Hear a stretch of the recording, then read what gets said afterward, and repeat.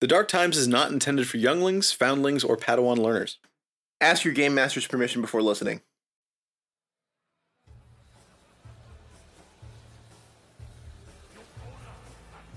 Lieutenant Tibbles, how are you? How are the kids? Oh, sir, I just, the Imperial Health Plan wouldn't cover little Timmy's surgery, so we've really been trying to scrounge up. Whoa, hey, Tibbles, it's a party. Chill out, man. Have some Java juice. Oh, yes, thank you, sir. I've had 3 already. Good. Have another.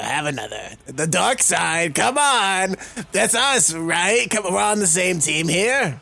I'm just like you guys. I will need your quarterly reports before Life Day. However, where's Jenkins? Jenkins is always the life of the party at these things. Oh, Jenkins, sir, he was on Alderaan. Oh, that Alderaan? None other than. Oh, I guess he must have missed the memo. He was too busy listening to the Dark Times podcast. Welcome back to the Dark Times, a Saga Edition podcast. I'm Sam, your favorite Wampa. And I'm Steven, your favorite Tauntaun. Oh, you're going to freeze before we hit the first marker. Then I'll see you in hell. No, you won't, Steven. You'll see us here in the Dark Times podcast. Hey, what's the difference? We're playing it fast and loose this episode. Yeah, we're real loosey-goosey. We're regular fucking Saturday Night Live up in here. You've got big, like, senioritis, like, last day of school energy right now. Because after this episode, it's 2 weeks of, know me. Yeah, I'm finally liberated from whatever the hell it is you think you're doing. We have some feedback from last week. Yes, we do. Lil Literalist says, I think that core book plus one other source book would probably be good for some campaigns, especially ones that are geared towards a particular class. Galaxy of Intrigue is the Noble book, Unknown Regions is the Scout book, etc. But there are character options for other classes in these books. Except Jedi Academy Training Manual, because screw someone who doesn't make a Force-sensitive character in that type of campaign. So if you're running a gritty campaign with smuggling and lots of underworld stuff, just use Core and SMV. It's not just the book for scoundrels. SMV being Scum and Villainy. Yes, of course. He's right. Yeah, I agree. Scum and Villainy is a great book also. It might be my favorite. I'm not sure. Scavenger's Guide to Droids is pretty up there too, though. Well, it makes droids, like, playable. It makes playing a droid fun and easy. Conceivable. Yeah. Lil Literalist continues. Mirluka are great. Prime candidates for predictive defense. Oh, I didn't even think to mention predictive defense last time. That's a good point. I had one player who rolled a 3 for a stat during character creation, and he put it in Dex as a Mirluka Force user, then took feats and talents to do away with most of the weaknesses. He did roll a negative initiative a couple times before he grabbed Force Intuition, though. Boy, that sounds like something we're familiar with, Steven. It really does. That's so funny. One of our big Mirluka Jedi characters never could roll above like a 10 on initiative. Maybe not even above a 7. Like it was bad. She was last pretty much every combat. And I think that player, she was also like, wow, you never realize how much Dex impacts the system until you build a character that has bad Dex. And to this day, she like derides D20's obsession with the Dex stat. Like she hates that so many systems put so much on the Dex stat, including like defense, attacks, and initiative all on Dex, which there's feats and talents for that stuff. Exactly. And that's why I tell her, and then she grumbles about something in Pathfinder. Well, P2E does let you use any skill for initiative, which is really cool. Sorry, but this isn't the P2E Times podcast. Maybe one day. God. Oh, no, never. Don't say that. Legends bear a striking resemblance to depictions of the flying spaghetti monster. I have not thought about the flying spaghetti monster in quite some time, but that's correct. I thought that was a funny inclusion from the Literalist. It was. For a viable build featuring Sledgens, I feel like you would need to go with a Force Wizard or Noble Buffer. When I first read this comment, I was like, buffer for what? Like, what are we what are we buffering? But he means buffing. You fucking fool. Yeah, I know. Best to grab, I think it's improved telepathy technique to let you communicate in full sentences. Yeah, because normal telepathy, it's like basic ideas and thoughts. Yeah, but then is that like, is that this true for Sledgens as well? Like, do they only communicate in concepts and simple thoughts? No wonder he's a shit teacher. Was it Master Ubu or something? Uru or something. Master yeah. Uru, who got, well, he was a martyr who saved the whole planet. Yeah, rest his soul. Yeah, but it was you who pointed out that his Wikipedia entry specifically mentions that he was a worse teacher than this other guy. Why would his Wikipedia page say that? Imagine you are a respected Jedi Master who martyrs themselves, and your Wikipedia page ends up saying he was not as good a teacher as his Padawan, who grew up to be a better teacher because he could speak full basic. Amazing.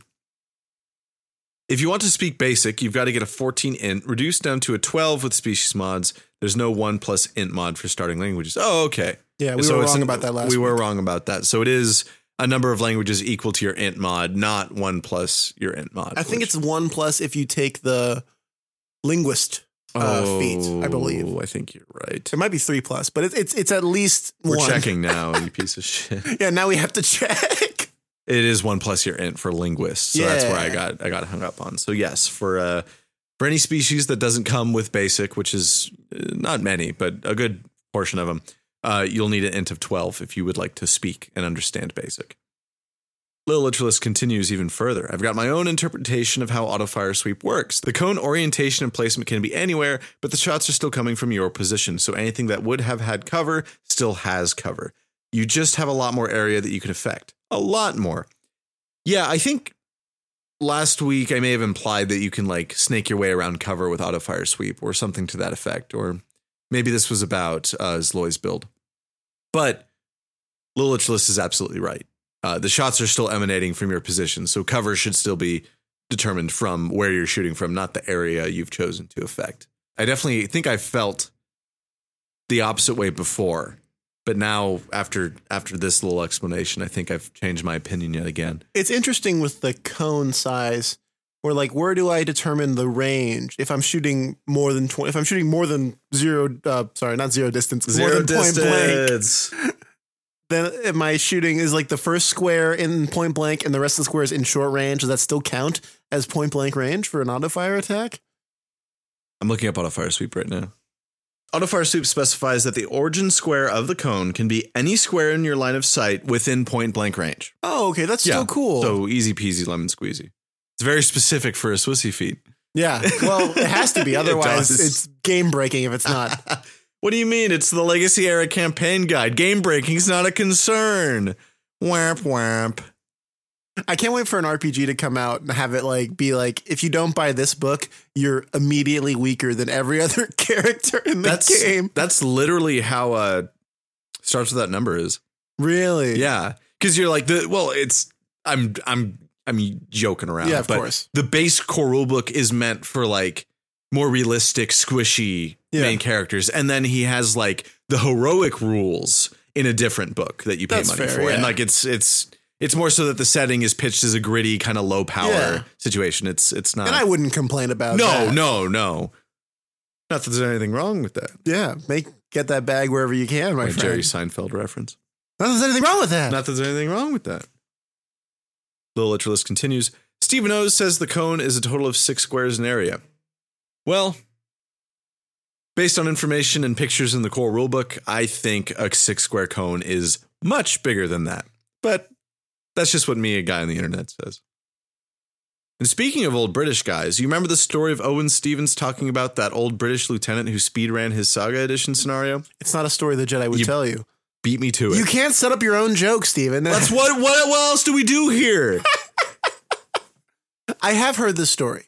Me too, vaguely. I heard it on the Order 66 podcast, I think, or Rodney Thompson told it to us off mic, or... Yeah, that might have been where I heard it. Yeah. He might have told it to us off mic. Or LIII Literalist told it to us during the time we interviewed him. That might be it too. Or it was at least like a combination of those three. But I do have the very basic parts of this story memorized. Basically, Owen K.C. Stevens, lead designer of a little RPG called Starfinder, who also contributed greatly to especially Starships of the Galaxy, but many, many Star Wars Saga Edition books, was running a simple Swissy one-shot scenario at a con. I think it was Gen Con.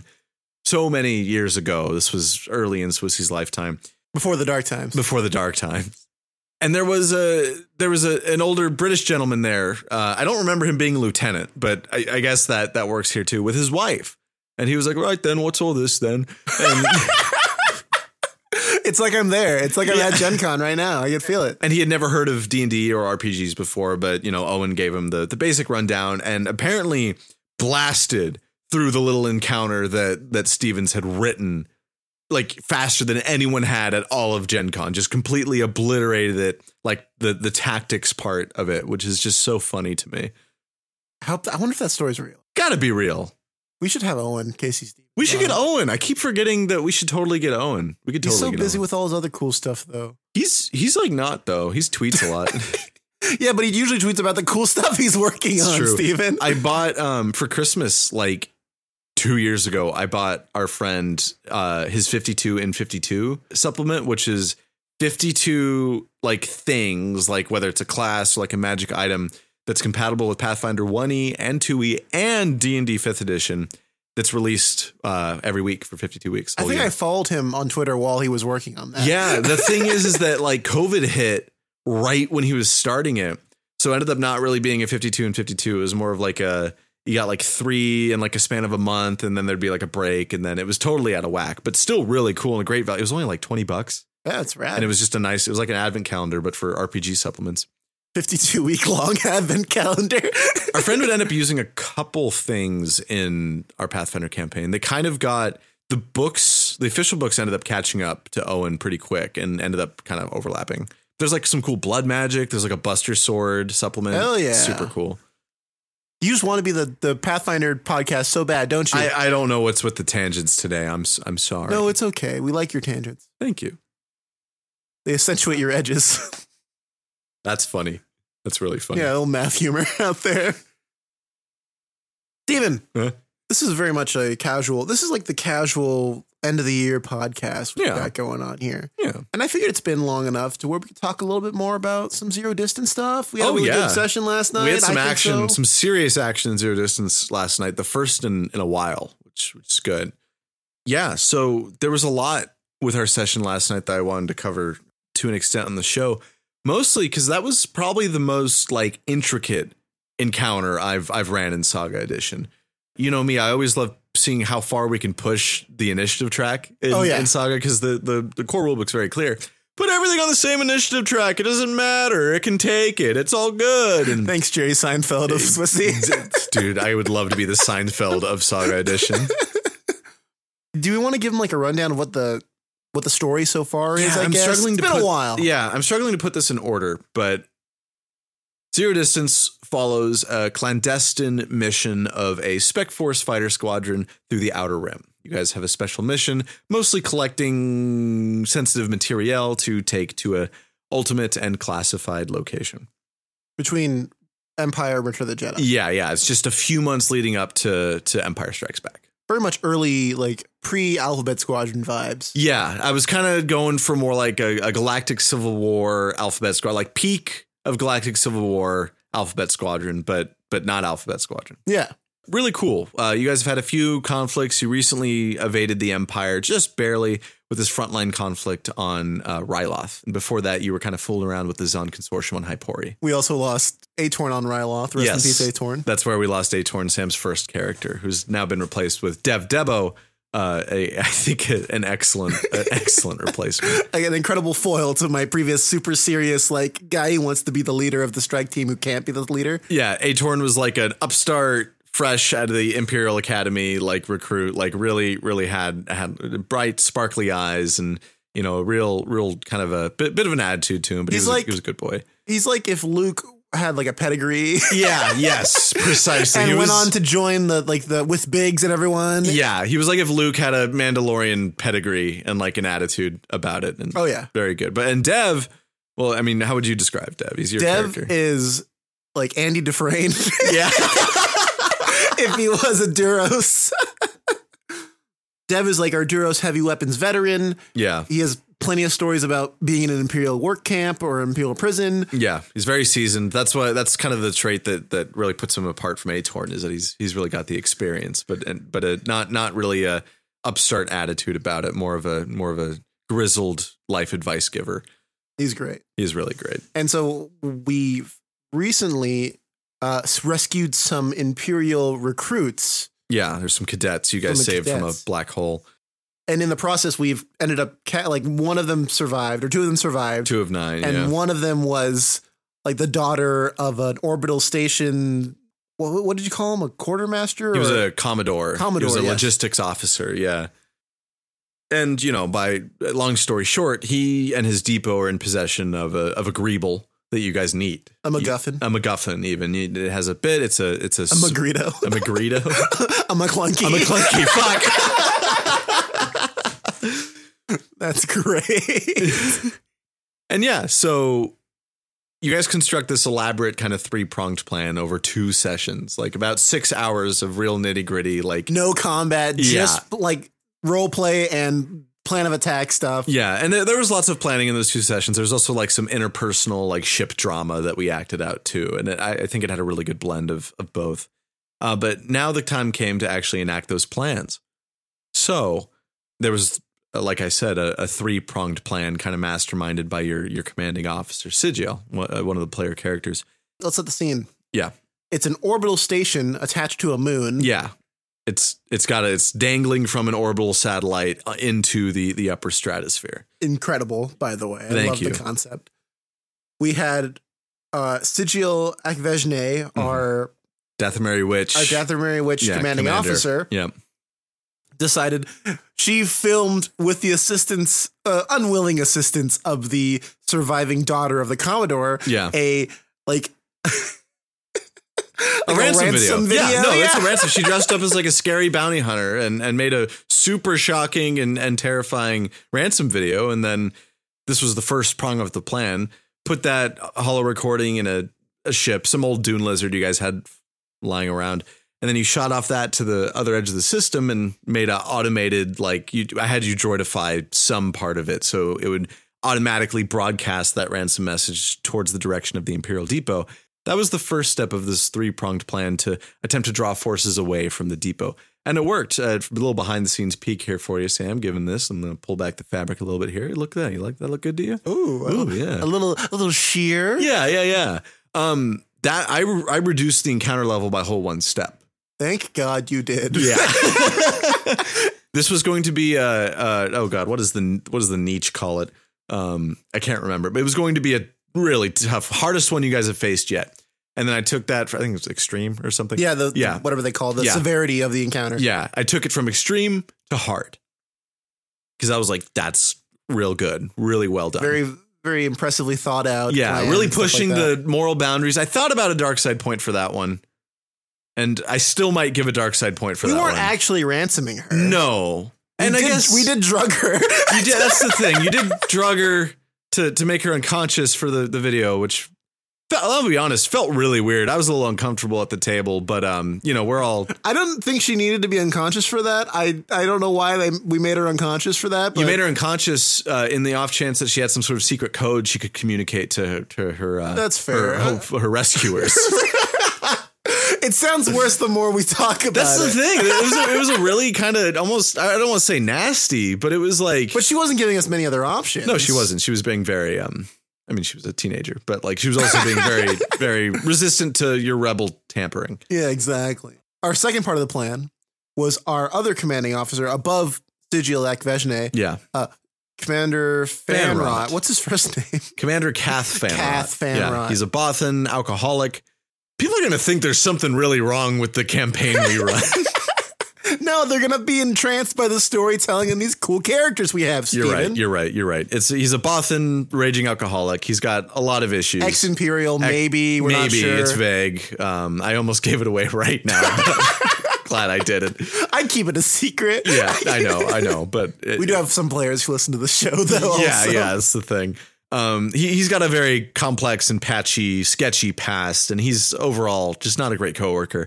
But yeah, he's his former Bothan spy, very well versed in infiltration. So he volunteered to lead a strike team to the heart of the depot. You guys had a Sentinel class shuttle lying around and some old Imperial clearance codes that we say strike team. It was a team of 2. It was 2 people. It was Fanrot and a player. And this part was interesting because I realized pretty quickly oh God, me, Steven, the DM, is one GM. Whoa, is one half of the party for this particular part of the mission. I'm going to be the face because the player, Kitch, is a roadie and he elected to go as a prisoner, doing the classic Wookiee on the Death Star situation. Yeah. And Fanrot was wearing a holoshroud to disguise himself as a human. So I realized I would just be talking to myself between Fanrot and the Imperial officers for the whole goddamn session, and I really didn't want to do that. So I got with Sam. I did something that I've wanted to try for a long time, and it turns out Sam did too. Oh, I'm so happy we did this. I was like, Sam, can you role play a character for me during our next session? And we sat down, we had a Google Doc. I picked the veteran Imperial officer from DOD. I listed out some motivations and just some things that he would respond really well to if offered. And Commodore, what was his name? Oh gosh. Grand Lamech. Commodore Grand Lamech. And I was like, Steven, first of all, hear me out. This man is middle-aged, he's portly, and he's Irish. Yeah, Sam was like, I can't remember the message you sent, but like, I want to try out a cool Irish accent. I'm like, can I pitch an Irish accent to you? That's right. You said yes, absolutely. So Commodore Grand Lomick was born. Clara Lomick is his daughter. And she's the girl that we have ransomed off to him. Yes. And he was stressed because with the triple whammy, the three-pronged attack, he had just heard that his daughter's ransom video was being broadcast at some far corner of the sector. And he just heard that there was rebels approaching his little depot, and the big bad's fleet was on his way. Yeah, it was imminent. And some random ISB agents coming up with a prisoner saying he has a transfer. Yeah. And we had a whole funny little segment about like, oh, you've got you have the code, you have the papers you need, but you don't have the updated papers they sent out last week. Yeah. Yeah, okay. Sam is a consummate improviser and is consummate. Is that the right word? Yes, that's the right word. Okay. You're thinking of conjugal. Which you are not a conjugal. Well, it's not really my business if you're a conjugal improviser. What a weird episode of the Dark Times this week. They were talking about conjugal improvisation. It's staying in. Not that kind of podcast. But it could be. Patrons keep an eye out. The conjugal times. The conjugal times. No. Yeah, Sam is a very skilled improviser, so that's why I knew they'd be the best one to approach with this question, with this task, really. And I kind of expected most of the rest of the session to go like this, us kind of riffing and trying to negotiate something. But then two things happened that were really interesting. You had the idea to separate Fanrot and the prisoner player character Kitch. Of course. Yeah. Genius. I didn't tell you to do that. I was an ISB agent and there's a prisoner. He doesn't need to go take the prisoner to the quarters himself. I've got two droids here specifically to do that. You had two KX series security droids. You're like, great, perfect. My security droids will take the prisoner to somewhere, the depot or whatever. You, Fanrot, can come sit down in the mess hall for some tea or some coffee. This is my orbital station, sir. You don't get to come in here and tell me how to run my station. I am the Commodore here. I do things my way. Was the thought process I had. It was amazing. And upon hearing that, your commanding officer, Sigil, the Dathomiri Witch, back on the bridge of your flagship, the Serendipity, was like, okay, strike team out now. Like fighters now. They're not getting separated. Sortie fighters, go, come on. Yeah. We can't let this happen. And I was like, oh my God, that's so smart. Because I was just trying to bait Sigil to sortie the fighters so I could roll initiative and we can just get on with it. But it happened so quick. And then right after that, fighters are sortied. You, Dev, you and your character, Dev, and then Tully have a support fighter squadron with them and are just slamming Chirodactyl Squadron. Chirodactyl Great Squadron. name for a squadron. Seriously. That was also Sigil's idea. Just slamming those outer turrets. You're attracting some attention of some TIE interceptors. Heavy hitter with proton torpedoes. Insane. Ooh. Even though I rolled 2 nat 1s in the whole session, it was still an incredible, like we took out three turrets, and heavy hitter, for those unfamiliar, if you go over the damage threshold and move them down to step on the condition track, they can't attack. Yeah. And they also, lose one square of movement, but for turrets, it doesn't matter. Less relevant for a stationary enemy, but still, it was masterful. You guys were just picking that station apart. It was great. And then something else happened. Kitch turns to Fanrot and says, hey, let's split up. And I'm like, oh my God. Like, well, you had a lot of ground. To be fair, we could see the playing field, Yeah. the orbital station. We had plants and everything. Yeah. There's a lot of ground for two people to cover. It was. I intentionally chose a pretty big map to go after because I also wanted a lot of just room for fucking around and And finding out. Yeah, and finding out. I originally designed that encounter of you all like storming doing a bit of a Trojan horse situation and having a big drawn out encounter kind of in that big spacey depot. I ended up liking this way better. So yeah, so there goes one player without even trying to fix the problem I was going to have with the entire encounter, role playing both his guide and every enemy. So bingo bongo, that was nothing. And then this is when we pushed the initiative tracker to its absolute extreme. So really quick, just to cover everything, we've got 2 players and fighters in the air. Yes. We've got 2 players on the flagship doing support stuff from a distance. Yes. And we have 1 player on the orbital station itself while the station is rapidly losing integrity from being bombarded with proton torpedoes. Yes. I presented my players with 3 bars, 3 meters, really. One was station integrity. Every time the players damaged any portion of the station and their fighters, station integrity would decrease between 5 and 15%. It was random. So fun. Then there was a success meter. And then there was a failure meter because, hey, baby, it's a skill challenge. Yeah, it very much felt like a skill challenge acting concurrently with the combat. And I always wanted to do this. Like, my only problem with skill challenges and when it came to running them, we talk about the theory white room skill challenges all the time, but I always struggled to truly get every player involved and make them feel like they really are doing something. Because sometimes it's like, I can get a skill challenge that engages like 3 or 4 of the 5 players, and the other ones are kind of just rolling to get +2s to hand out, which is fine. But like, it's not as in your face as one player on their own skill challenge and everyone else around them frantically trying to make sure that they succeed and that it happens. And with no like boots on the ground, it's nigh impossible for us to like interact in any real way with the battlefield. Yes. It's insane. I was great. I'm glad you enjoyed it because I was not sure how running a skill challenge alongside a traditional turn-based combat would go, but it worked amazingly. I was worried. I'm always worried that I'm going to give one player too much time or too much spotlight and like forget about another portion of the party. But party was split 3 ways, and I felt really happy about how my time and attention was split. You had all those plates spinning in the air for sure. Oh man, boy, I was fine, but like after that session, I was like, ugh. I was like, oh my God.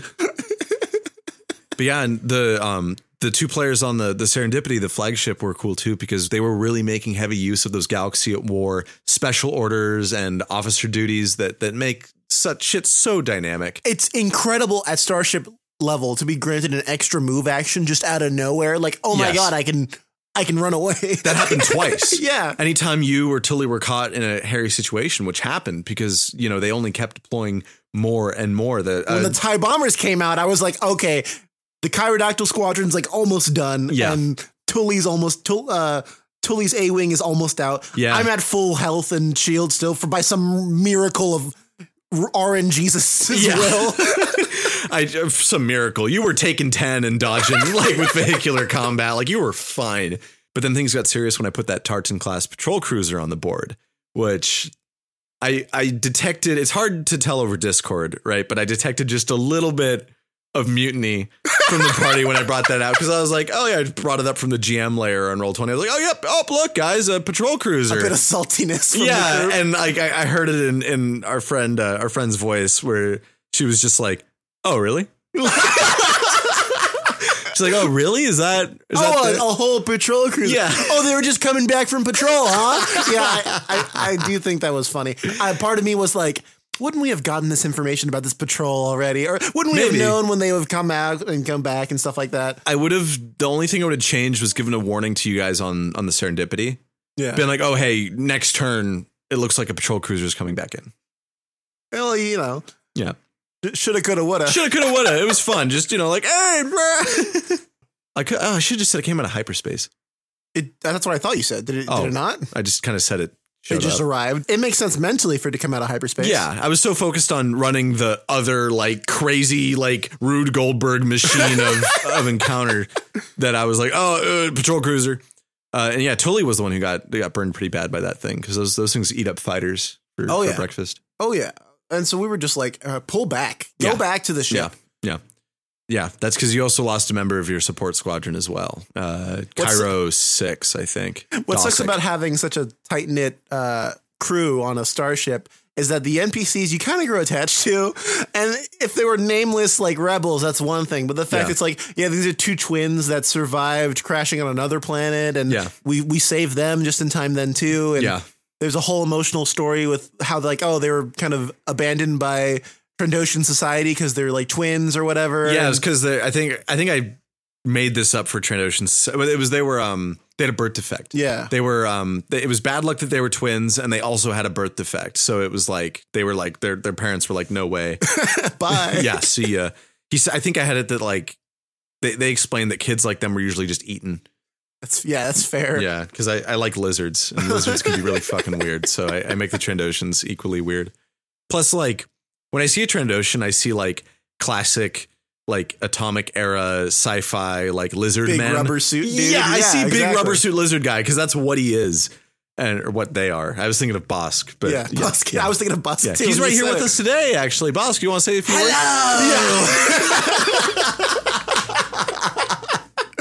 Oh, next interview is Bosk for sure. Forget Owen Casey Stevens. Yeah. Forget Sam Whitwer. We're getting Bosk. So fucking funny. I wonder if the suit guy for Bosk is still kicking. Where were we? Bosk transitions.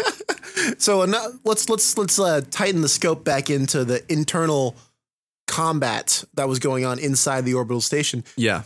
Kitch, our Rhodian scoundrel scout, had gotten separated, had willingly separated himself with a few handy smoke grenades. I think killed an engineer. Straight up snuck up to like a control officer to get access. His ass. Yeah. I was like, he's like distracted and under distress, and you're perfectly stealth. Do you want to like coup de grace right now? And he was like, yeah. Shoved his body underneath the desk. Yeah, I was like, it's a guaranteed double damage. Like it's a guaranteed crit. You can go ahead. And he's like, he's like non-heroic 3 or something like that. Yeah, he's dead. The dude's dead. It was super cool. Kitch was rocking that shadow skin upgraded thin suit, which really, really cool. Which, if you think about what they look like, it just looks funny. Yeah. But we were having a bit of a Metal Gear Solid moment. It was cool. He did this really cool maneuver where there was one of the security droids was coming for his ass. I had a turn on the initiative for the interior imps and then the exterior imps and the TIE interceptors and shit. This was so cool. There was a KX security droid that rolled perception high enough to find the body that he hid, but not find him. So I had to pause in the middle of the session. I was like, what? Like, how do I even go about this?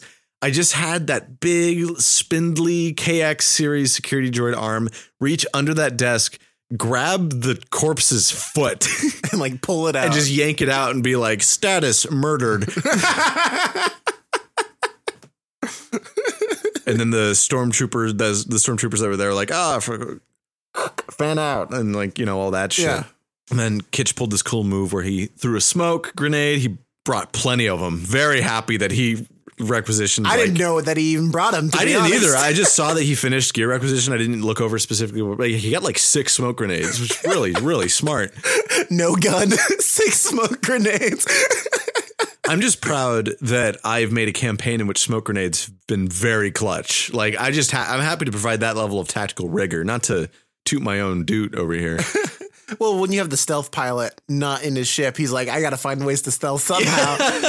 It's ingenuity at its finest, especially from a Rhodian. Like, it's great. They're creative folk. He tossed a smoke. He left a mine.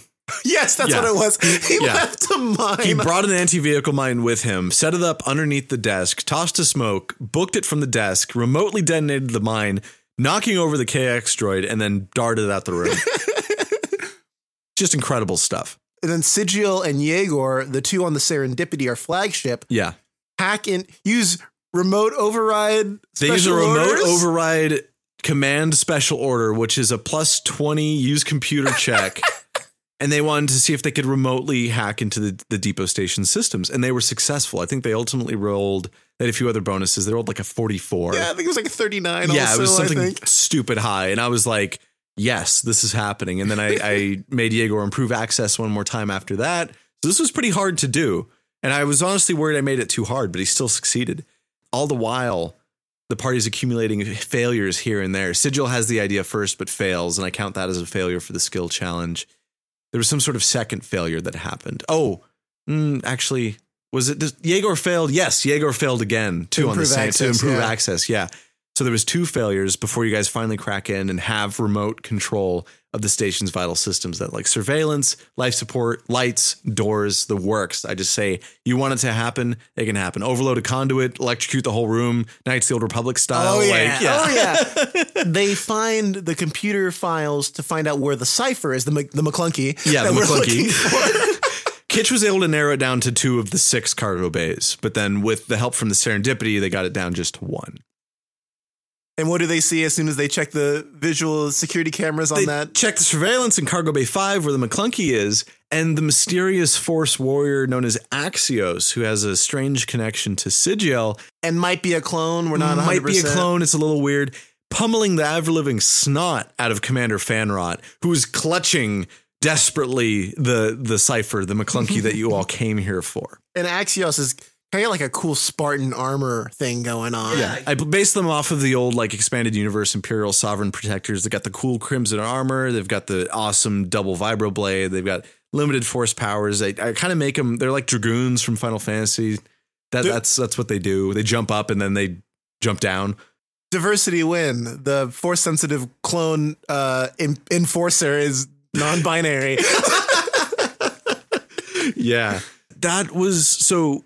I ramped up who was going to show up based on how many failures you guys had cured. Oh, yeah. First failure was bunk. Nothing. I think first failure was I was going to throw in the Tartan Cruiser or something. Yeah. Like I was going to just, fuck you. Second failure was that Axios is here at the depot. I hadn't decided whether or not they were going to be here, but the second failure meant they're here and they found Fanrot if they split up from Kitch, and they did. So bingo. Third failure, we found out at the end of the encounter that Big Bad's fleet, the Crimson Command, is here now. But back to Kitch, be Kitch. You've got your objective. Finally, yes, Cargo Bay 5, we're finally here. Door slides open thanks to the remote hack. What do you see? Your commanding officer floating 2 feet off the ground, clutching his throat, being choked to death by some weird, like, Imperial, not quite Sith, force-sensitive person. Yeah. Person you've only maybe seen once or twice before and have heard horror stories from your commanding officer who can kind of see them. They're kind of a dyad in the Force, but maybe not. We don't know. Yeah. It's amazing. You're Kitch. You're the Rhodian scout scoundrel. Mm-hmm. I think he's just scout, actually. I don't know if he's scout scoundrel. Scout scoundrel. Yeah. You're 10 squares away from the commanding officer Fanrot and the enemy combatant. That was something I've been trying with game mastering lately, where there's a pretty straightforward sequence of events, right? Okay. Party needs the thing in the locked door. They unlocked the door. They're going to go to the door. I always am trying to find what's the weirdest fucking thing that they already know about that I can throw in here. What's the dramatic twist to the door opening that the last thing they expected to see. And that's what I've had a lot of fun doing with Axios, the force sensitive warrior, is just putting them in places that massively inconvenience the party. Because this dude is strong. Like, they're the only character in the campaign that actively uses force powers. Sigil is force sensitive and uses some force powers like Insight and that one Enlighten, and sometimes fold space on vehicles, which is so cool when it happens. We talked about Tank Warp already. It's so good. And they also use the force sensitive starship maneuver too, but that's like it. There isn't, no one's like force gripping and force and move object. No battle strike, no move object. Yeah, none of that. And that's exactly what Axios is geared for. So eventually, I say eventually, but it was a few seconds later in game time. Let's jump back into it. Yeah. Kitch is too far away from Commander Fanrot to save him at this moment. Yes. The Dev and Tully are in fighters. Tully's retreating with Pterodactyl Squadron. Yeah. Dev is hiding in pollutants outside the station. Yes. Getting a cover bonus, stuff like that. Yes. Jaegor and Sigil are on the Serendipity, have moved the command ship in closer to help the other squadron mates, kind of reboard and stuff like that. Desperately slamming those increased vehicle speed rolls. Yeah. And we are at 2 out of 3 failures and 1 away from getting our objective. Yes. What do we do? 7 of 8 successes ready. 3 of 3 failures already triggered. What do we do? What do we do? Sigil gets a grand idea, and she exploits her dyad in the Force with Axios to force grip them remotely from the serendipity. Through the screen. You failed me for the last time, Admiral Piet. Yeah. Our player was like, hey, I can get any force power for like instantly if I spend a dark side point, right? Which we're doing with as a house rule, I think you're doing. Yes, and which is partially correct. You can get any dark side force power, and it was force grip is what she wanted. So that's like an honorary dark side force power, depending on how you use it. And we also agreed that rule extends to any force power, not just dark side force powers, because I really like when players get dark side points. It's called the temptation of the dark side for a reason. It sure fucking is. Not very tempting if it's only a limited suite. Like, come on, give me the yes. Anyway, I digress. Sigil immobilizes the enemy with a force grip through the dyad, through the surveillance screen, not clear which one. They share a few words, some mysterious exchange. Axios claims that Fanrot's a greater danger to Sigil than the Empire ever could be. Kitch, ever the opportunist, sprints over, grabs Fanrot, jumps on the shuttle, and is out of there. And then the encounter ends right there. As the Crimson Command is like exiting hyperspace right here. As Big Bad arrives in the system about a 10-minute flight from the party. I like cliffhangers. What can I say? I like keeping you all on your toes till the new year. And we did all that in 3 hours. Yep, and that took 3 hours. Just incredible. It was a really great session. Thanks. I'm really glad you liked it because I was trying a lot of new stuff all at once, and it really all clicked together. And I'm happy to hear like the DM side of it also, because you don't usually get that as a player. No, but it's nice afterwards to talk about it and go through it. Seriously, and I love showing you the tricks that I pulled at the table, because sometimes I'm, laying down these tracks as the train's going, and other times I really feel like I'm doing something smart. But yeah, fantastic session. I also like going into it so for the audience too, because I love inspiring. It's not every day you can hear both sides of an encounter at the table. Except on like Reddit, I guess. Hear it. Yeah, hear it.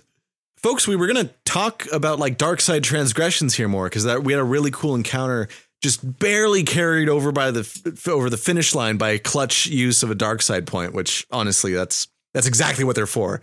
Like that means you're doing it right. Yeah. But one thing I did want to say is, and this is an old adage, but it's worth repeating. No one at your table, especially you, should consider dark side points as a form of punishment. A dark side point is just another stat on your character sheet. This player saw the resolution to a difficult encounter, and they decided that it was worth it to spend the dark side point. We sat there for like 5 minutes, thinking like, how are we gonna get it? It's like either we all leave and then Kitch and Fanrot get captured, or Kitch leaves, Fanrot dies, the mission failed, we head back to the serendipity. Yeah. This was like our only feasible way of completing the mission. Yes. It was. I meant to tell you guys leveled up, of course. Hell yeah. This one. Yeah, I meant to share that with the party, but yeah, I'll tell them later. Probably just wait till. Yeah, George, you're listening. Yeah, you leveled up. Yeah, the dark side's a resource. Players should see it as one, because I gave you guys a huge pickle. I didn't know what the solution was. I was like, strongest enemy in the game right there between you and the objective. Oh, the rest of the party's pulling out. Well, y'all will probably figure something out. Kitch originally had a clutch plan to try and get a nearby ATST and just step on Axios, which would have been entertaining. But I don't think he would have been able to do it without Fanrot dying. No, I don't think he would have either. Fanrot was in quite the precarious predicament. Quite the force grip pickle right now. Force grip pickle. But yeah, and then, a player saw a way through, took the dark side point, and was proud to do so. When your players are backed into a corner, lack of resources, lack of time, like, what are you going to do? And that's what happens when you go ham on their asses. That's what happens when you throw in complications at the last minute. Like I would be at your Axios or, a bulwark blowing apart into the vacuum of space suddenly. Like, it's all about taking it to that next level. I love putting that cherry on top of complication because that's the ones that really get my players going and start thinking. And those tend to be the most memorable sessions as well. Absolutely. You mentioned blowing a bulwark into space. There was another session in our Wyvern Squadron campaign where Darth Vader was in the room with us. Yes. And that's one of those things where, well, I know he lives till the end of the till the end of the trilogy, so there's nothing I can do here.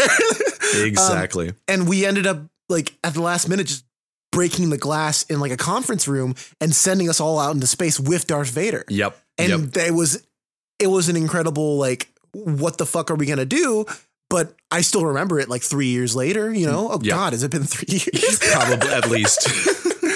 And I'm sure many of our players would remember those moments as well when we're backed up against the wall.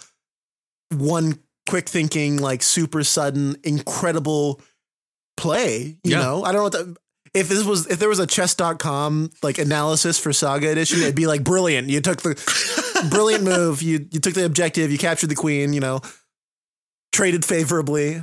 Not to put it in chess terms. No. As if this podcast couldn't get nerdier. But yeah, it's like Rodney said, you know, everyone's fought 6 goblins in a field. Yeah. It's time to start putting twists in there. Well, I guess we'll get into our break now. We've got a nice little surprise for you on the end of this, other end of this, the other side of the break. The only way out is through the rest of the Dark Times podcast. Welcome to the break. And thank you. Always. It's the last episode of the year, Steven. It's the last episode of the year. What an amazing year it's been. 53 episodes. Not this year. Not this year, but you know, it's we have like a full year. You could listen to us every week out of the year. Yeah. Now. Do you have a favorite episode of the Dark Times podcast, Steven? God, that's so hard because there's so many. And pick between all 53 of your favorite children, Steven. And I barely remember like a week ago, let alone like. Yeah, that's fair. By the way, hey, who wants to start the Dark Times Wiki to help us keep track of shit we've already covered. I try and make sure the descriptions are pretty apt on what we cover that week. Yeah, you do a great job. I'm not gonna lie, I think this episode would be a top 5. This one felt pretty good. I'm Babe Ruth calling my shot halfway through the episode. Like, this is a top 5er for me. One time there was this girl I worked with who I really looked up to. Yeah. And she caught wind that I had a podcast. Mm-hmm. She didn't play Swissy, but she played like other RPGs and was just really into like fiction. She was like dating this, like she is dating this like fan fiction author of prominence, like for sure. Okay, yeah, right. Like big competition. Right. And this person really loved storytelling, just stories in general, was very much into like analysis of stories and all that. And we did that murder mystery episode with LIII Literalist. Was that with LIII Literalist? Well, he talks about doing the murder mystery like Oriented Express. Yes. That one? No, we talked about doing our own, like, and it was our intrigue episode. Yes. It was our intrigue episode. I love our episode. intrigue episode. And because she caught me on my lunch break and she said, I just listened to your intrigue episode. It was amazing. What a careful, and these were her exact words, what a careful vivisection of the murder mystery genre. Fuck. And I was like, whoa. Like that's in like top 5 compliments I've ever received. So yeah, I'd say intrigue is up there for me quite a bit. Our our intrigue episode was pretty good. Oh, and Rodney, of course. Yeah. Come on, that barely counts. Sorry. The Rodney Thompson interview is probably my favorite episode we've done. That's number 1 for sure. Yeah. But not including that, I'd probably say I like the one where we did the level 1 characters. That one was really fun. Yes, that was a good one too. I really enjoyed that. Maybe we should do some more of that. Defying Dawn of the Defiance with the Dark Times was really good. That was when we concocted the Dark Times module on there. Yes, we did. You're right. That one's a really good. We should do a whole episode on breaking away from Dawn of Defiance. Because we're pretty much pros at that. Yeah, I mean, I've done it like twice, and I mean, I noticed online it seems a very popular way of going about is playing the first like 3 to 4 modules of Dawn of Defiance and then finding your own story, which I think is an amazing thing. So yeah, our Lego Star Wars episode was really good. Oh my God, I totally forgot about that. What a cute theme. It was great. It was amazing. It had incredible timing into it. It was just, it happened. That one was your brainchild too. It fell into our laps of convenience. It was like, wow, the episode comes out like the day before the game comes out. Let's do it. It was sick. Man. Ooh, we should definitely do something for Jedi Survivor. Oh, yeah. Oh, absolutely. Yeah. Yes. Hell yeah. Ooh, yeah. I might be close with the more popular Cal Kestis stat block out there. might know the guy who threw that together on the Swissy weekend. Oh, it's gotten like, last time I checked, like 3 or 4 comments saying how cool and good it was. Just saying. Anyone know the creator of the Cal Kestis stat block? I want to reach out. Maybe he deserves an interview. Man, honestly, it's hard for me to pick of our episodes because like the one we did about the spice must flow, that one's really good. Our episode that you did about like spice and stuff. Oh, in Star spice Wars, and yeah, the drugs one. I really liked the drugs one. 2 fire extinguishers and a poncho is a good one. I'm a big fan of our stealth episode. Stealth episode? Yeah. That was. Oh man, I still need to. I should have. I didn't make Kitch crawl through a vent. Well, not yet. That's true. There's still time. Future. Got a whole adventure ahead of us. You know what? Everyone should send in their favorite episode of the Dark Times podcast. Oh, hey, that'd be cool. I'd love to hear because we get feedback, right? But not like specific feedback about like what show you liked and why. So yeah, if you want to reach out, tell us what your favorite ep was. That'd be amazing. We can get a good list going or something. darktimesswse@gmail.com. You know the one. 53 episodes. Wow, that's insane. Yeah. I didn't think we'd make it past 10 or 20. Well, I think when we first started, Buzzsprout sent an email saying like how to deal with pod fade. It was something like, did you know most podcasts only last 10 episodes and then stop? And I'm like, that's stupid. We're already on like 12. Yeah, I remember reading that pod fade. I'm like, really? Because I feel like I can do this shit for a long time. And now you're like, I want to stop. No, please. It's not that I want to stop. It's just, a hiatus would be nice. Yeah, we're kind of at a couple weeks, maybe a month or so to kind of regroup our thoughts. And yeah, I've got a new job coming up too, and I might need some time just to like sort that out. It's going to be a big change to my life and all that. So yeah, maybe one more bounty and then we'll do a hiatus. I think that's good. And Stephen, as much as we love the support from the listeners, let's talk about our gratitudes towards the support from the patrons. Of course. I mean, the patrons are out here giving us money, their hard-earned cash to do what we love. And for the cost of 1 Jawa juice a month, you too can support the Dark Times podcast. And it's, it's a huge honor and especially these dark times. Yeah, exactly. Where money's tight and, the world's very uncertain, that people still find $10 or $5 to send our way to make sure that we can continue to make them happy over the airwaves. And I've never been the recipient of a higher honor than that. So sincerely, thank you to everyone out there supporting the show, either monetarily or with kind words you say on the internet. If you are on the Patreon, though, subscribe for 3 months. You get a shirt and a sticker, depending on which tier you're on. At the $10 tier, we're still working with Patreon to get the shirt and sticker on there. But don't you worry. If you have a shirt, you're entitled to a sticker. Once the holidays are through and all the chaos of the mail system kind of settles down, I'm going to take it in my own hands. We're going to get some stickers printed and get those out to you guys because Patreon does not want to fix their website. Or at least can't or something. They're giving us the runaround is really what it is. Really, really getting a bit of a runaround here. But it'll be fine. It'll all work out. There's also a few other goodies for you. There's some nice, cool, like secret classified document templates on the Patreon for you to enjoy. There's a couple maps. I made an Imperial hanger that's on there. That's pretty cool. Really cool. That's still my favorite hanger I've seen online. And I've seen a few hangers online. Well, I knew exactly what I wanted it to look like and I made it. Yeah. It even has an elevator on it. Yeah. So look out. Those are the smaller details that kind of get missed. Egresses. When people make egresses. It's number 5 on the counter design checklist. Wow, it's really a throwback break segment, isn't it? I live by and recite the encounter design checklist every day of my life. How can I achieve the 5 points of the encounter design checklist today? My guiding principles for living.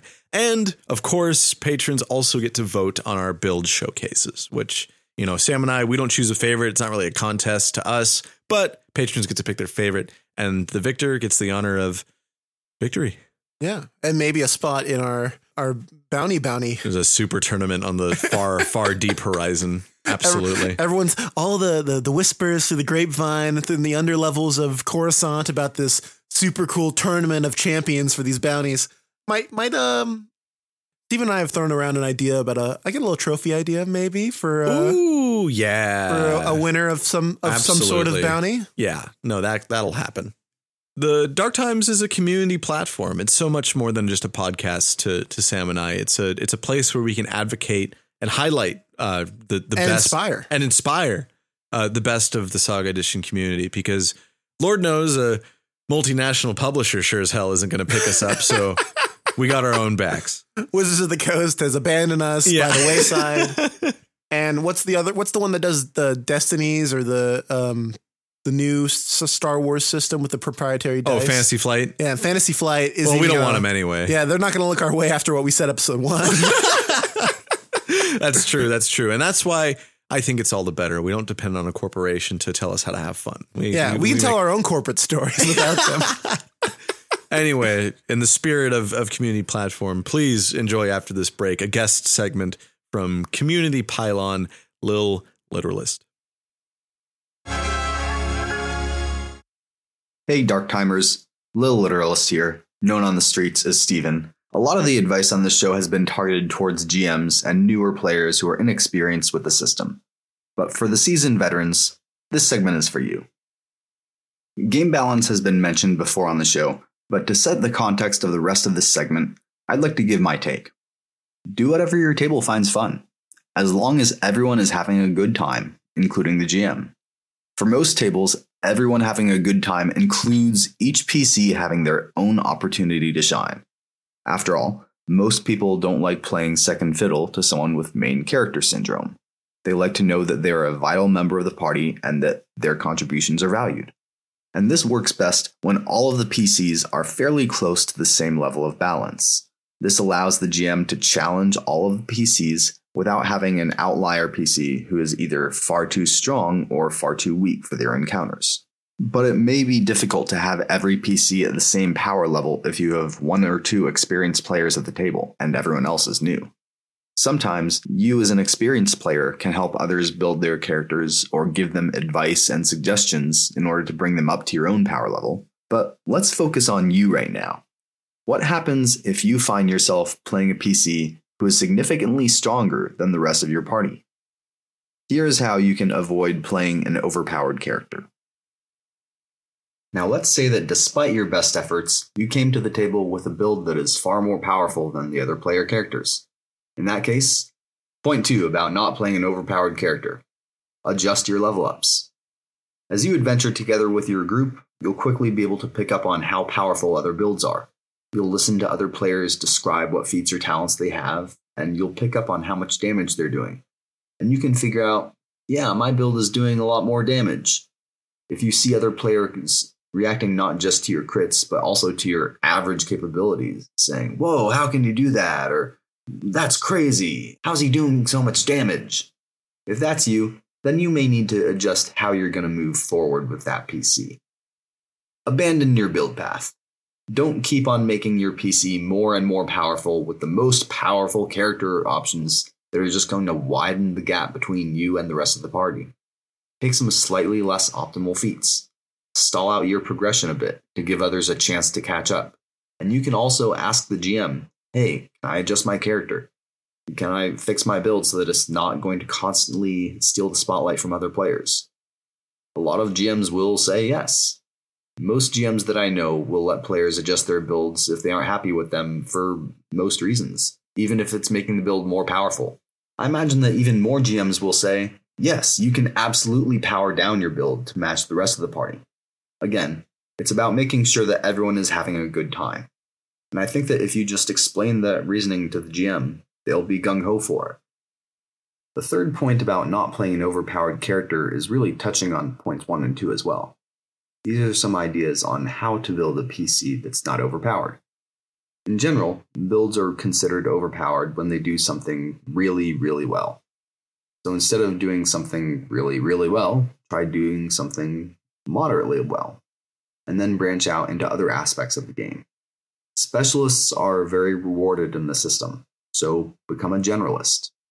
If you grabbed Rifle Master and you're doing tons of damage with a heavy blast rifle, then instead of focusing on dealing more damage or increasing your attack bonus, maybe focus on your HP and grab extra second wind or toughness. Or maybe even grab a couple of skill training feats. Ooh. Do some things that are still useful, but aren't going to put you over the top in that thing you already do well. Here are some aspects of your character that you can improve as alternatives to what you do very well if you're looking for ways to despecialize. You can flex into piloting. Grab the pilot skill and vehicular combat, and you can now serve as a decent pilot. Develop your social skills to become the backup party face, or your technical skills to become a backup mechanic, or medical skills to become a backup medic. You can boost your HP and tankiness. You can focus on your threshold and defenses, particularly your will, which is used far less often than your reflex defense. You can focus on supporting others. You can look at other weapon groups, or backup weapons, or exotic weapons. You can look at situational bonuses, or things that will come up but not every round. Things like throwing grenades, for instance.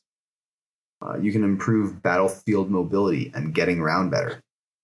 And you can get some abilities that improve your action economy, or even grabbing some abilities that will allow you to use force points more effectively. Those are all ways that you can improve your character, but also spread yourself out a bit more, so that you aren't hyper-focused on doing one thing really well. Now, it's important that if you want everyone to have time in the spotlight, you don't over-specialize and become better at a particular aspect than another PC who's dedicated to that, and that's their thing. If you're a master gunslinger and you've boosted your dexterity out the wazoo, and then you decide to improve your piloting, then make sure you don't become a better pilot than the dedicated party pilot. Remember Bodhi in Rogue One? I think that most people better remember him as the pilot. That's the line that he kept repeating. I'm the pilot. I'm the pilot. Now imagine if Chirrut Imwe grabbed force pilot and vehicular combat and suddenly became better at flying than Bodhi. The pilot would be redundant. Don't do that to your party members. Although I will put in a slight caveat that your party might want multiple ships, or the other pilot might want to fly a starfighter, so multiple dedicated pilots might actually be okay in your group. But for a lot of other things, slicers for instance, maybe not as much. And there's a reason why I keep saying backup pilot, backup party face, backup mechanic, and so on. If your party members just dabble in something, then sure, dive as deep as you want. If someone is just trained in treat injury so that someone would be in the party, then don't feel like you need to hold yourself back much. But if they've introduced themselves as a medic and that is their thing, then maybe don't go further than skill training. That would defeat the whole purpose of despecializing in the first place. You could also still focus on your particular area of expertise, but challenge yourself by building around some less optimal feats, or not picking up some feats that are considered essential for your build.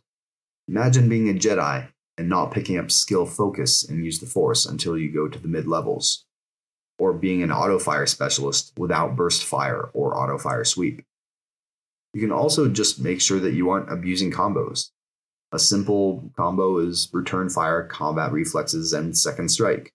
It's practically written out in the rules, but there are new people every year who discover it for the first time. Same thing with grapplers or conditioned rat killers, but those take longer to ramp up. Breaking up synergies is a decent way to despecialize your PC. Point 4 of not making an overpowered character is to make a build whose role is not going to steal the spotlight, even if it is overpowered. For instance, one of my favorite talent trees, the Master of Intrigue talent tree, has a great talent progression that allows you to really support your teammates. Everyone loves the guy who has rapport and is giving them +4 to their next attack. That's a guy that you can totally make, and you can boost it. You can grab a Powin species. You can do all sorts of stuff. You can go into all the crime lord talents that give actions, and everyone loves that guy, even if he's going to be a more optimized build than other people. You're using their own power. You are almost by definition at their power level. If you're a Jedi, then grab a bunch of uses of Enlighten or Force Light or Force Valor, those powers that hardly anyone gets. Or maybe you grab Force Boon so that you can have more force points so you can deflect and block blaster bolts that are headed for your allies more often.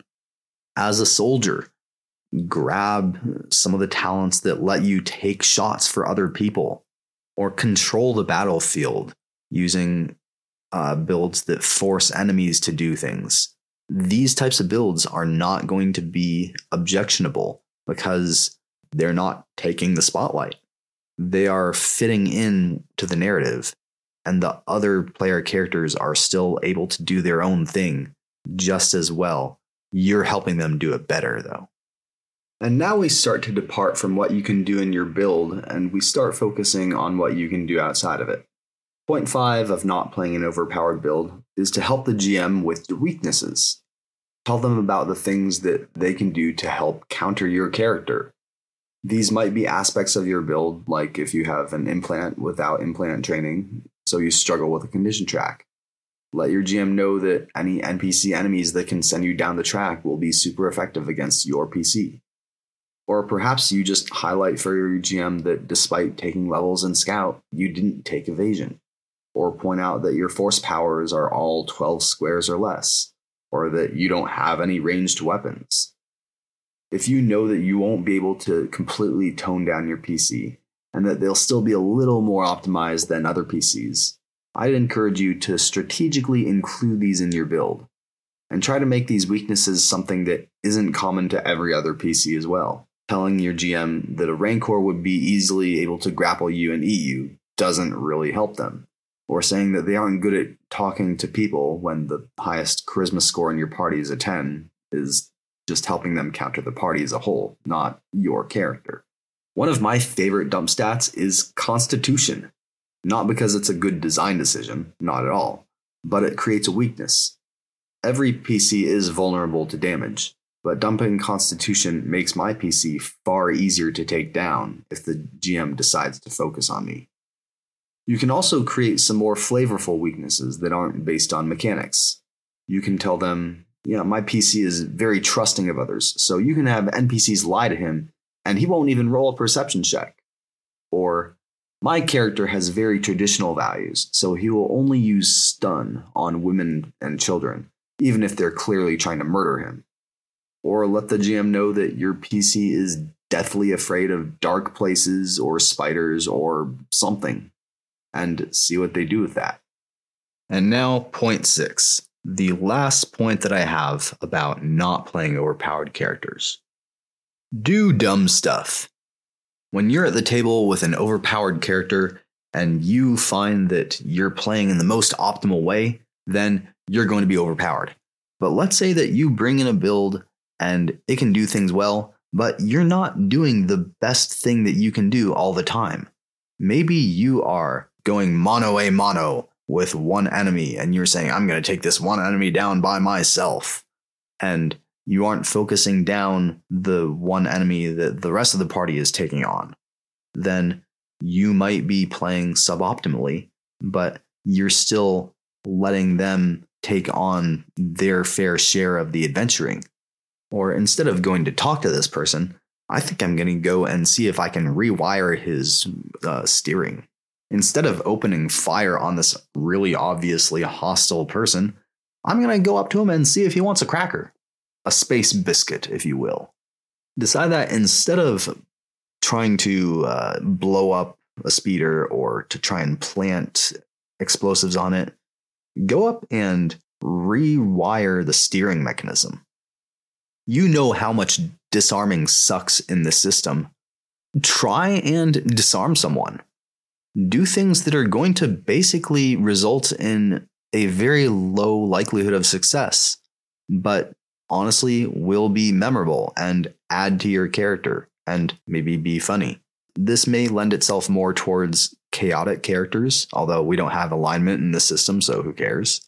But if you're doing things that are a little bit odd and crazy, and you are less effective because of that, then you can get away with an overpowered build. Now, be careful not to anger your party while you're doing this. If they're saying, we really need your help over here, and you're going over to read a technical manual on how a power generator works, then you're probably not improving the gaming experience for the rest of the players at your table. But once every now and then is perfectly fine. In the Pathfinder adventure path, Rise of the Rune Lords, one of the first encounters is where a swarm of goblins attacks the town where the players are. And if the goblins were taking this attack seriously, then the players would be in a lot of trouble. But they aren't. And part of the balance of this encounter is that the goblins are doing some really stupid things, like jumping off of roofs to try and land on people's shoulders and ride them around, or committing random acts of vandalism, or searching in barrels for food while fighting is still going on, or just stopping and menacing people. These actions are intended to give players a bit of a break and try and make sure that they aren't being overwhelmed. And overpowered characters can do the same thing. Except this time, you're making sure that you aren't contributing too much in combat and you're letting other player characters take on that burden. And that is my segment on not how to play an overpowered character. Thank you so much, Sam, for editing this. I'm sure that there's a ton of stuff that you're having to cut out and splice, and production on the show, thank goodness, because I did not record all of this in one take. It was like 20. Thank you so much, Little Literalist, for the listeners segment. What did you think, Stephen? It was great. Honestly, I think Little Literalist had a lot of really cool ideas. I think I would debate him on a couple of them, respectfully. But all in all, amazing listener segment. We'll relegate that to the comments on the Reddit post. How's that sound? Yeah, absolutely. Incredible stuff. Stephen, as always, from one Stephen to another, thank you so much for your listener segment. We love having it. And I know you're going to say like, oh, I sounded bad, but you sounded great. You sounded great, man. We all loved it. Seriously. Stephen and I were listening to it while we were filling something out for the patrons, and we had a good time. Seriously. And if you have an idea for a listener segment, please reach out. We're very flexible. Have your project files ready. And if you have an idea, you want to broadcast to the Dark Times community. I was going to say Dark Times Swissy community, but like the Saga Edition community. Please do so. We'd love to have you. There's no like bar. Like you don't have to like, we don't like be anything. Yeah, it can be anything. We just preferably listenable. Yes. So it has to be listenable. If I can make it sound like something, if I can make it sound listenable at the end, that sounds great. Yes. Stephen, do you have any trivia for us this week, actually? I do. I've got two little bits here. Did you know it took 6 people to work the animatronic puppet of Jabba the Hutt in Return of the Jedi? Well, it took 6 people to work Jabba the Hutt. 6 separate people to work Jabba the Hutt. Puppet really is carrying a lot of weight in that sentence, huh? Definitely. Load-bearing puppet here. And the other one was Admiral Akbar's famous line, "It's a trap," was originally scripted as "It's a trick." Can you imagine? But the line was changed in post-production after negative test screening, which so they test screened the scene, right? And then people were like, I didn't like it when the fish said trick. Shouldn't it be trap? Trick doesn't make sense. I mean, I guess it does make sense. Well, I want to see, what are the logistics of this test screening? Are they screening just that one scene? Are they screening the whole movie? But that part in particular did not test well. They were like, man, I really hated the fish saying trick. That was rough. I hated it. They included a weird fish guy in this movie. I hated it. It was ugly to look at. And then Lucasfilm was like, that means we need to change what he's saying. God, for real. This one's more of a rumor. But the guy who reprised his original role as Akbar in The Last Jedi, only to be killed off screen. It's a rumor that he really resented that. He wanted an on-screen death for Akbar. Yeah. Yeah, well, or at least some lines. Okay, I've heard some other rumors about this. Apparently, they had him hold the final click thing, and then have him say it's a wrap, and then he was crying while he said it, which is really sad. But at the same time, it's a fun and joke. I don't know. I don't know how attached you should be to Admiral Akbar. Yeah, because in fanon, in our hearts, in my heart, Admiral Akbar is huge. Yeah. He's got a whole Admiral Snack Bar brand. Yeah, exactly. I place a lot of importance on Admiral Snack Bar personally, and I'm sure everyone listening does too. But also, he's a one-line fish guy. Yeah. Yeah. This is a little reality check. But he was my one-line fish guy, Steven. Thank you so much for listening to Dark Times, a Saga Edition podcast. The show's produced and edited by me, Sam. Steven's my co-host. You reach out to us on Twitter at DarkTimesSWSE or email us darktimesswse@gmail.com. Review us on Spotify, Apple Podcasts, wherever you get your shows. Tell a friend about the show. Tell us you told a friend about the show. We'll shout you both out on the show. Steven, do you have a quote for us this week? Your thoughts betray you, Father. I feel the good in you. The conflict. Happy Life Day, Father. Your son, Luke. I've never seen the holiday special. Me neither. I think I'm going to keep it, though. Oh, but it could be a cool little Patreon watch-along. Patreon watch-along. That'd be cool. I feel like we're like 2 weeks too late to send out an email for that. Maybe next year. We'll forget by next year. Definitely. Good night, everybody.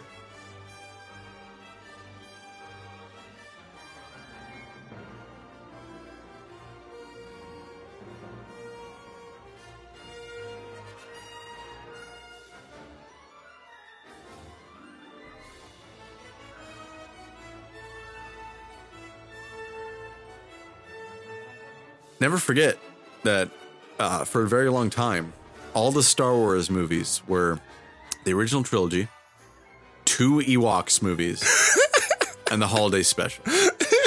So, like, no matter what anyone says about Star Wars movies today, good or bad, just remember that for like 20 years, all we had were the bad ones. It was the original trilogy, 2 Ewoks movies, 2 direct-to-TV Ewoks movies, and the holiday special. All right. Bosk, thank you so much for joining us. Bosk, it's been wonderful having you. Thank you for having me, boys. Really big fan of the Dark Times podcast. Yeah, well, we know you got some big bounties to take care of today, so we'll go ahead and... Yeah, I've got my tracking fob right here, and it says I've got a bounty on you, Steven. Oh, that's a mistake. That's and the reward, 1 hug. Good night, everybody. Incredible stuff.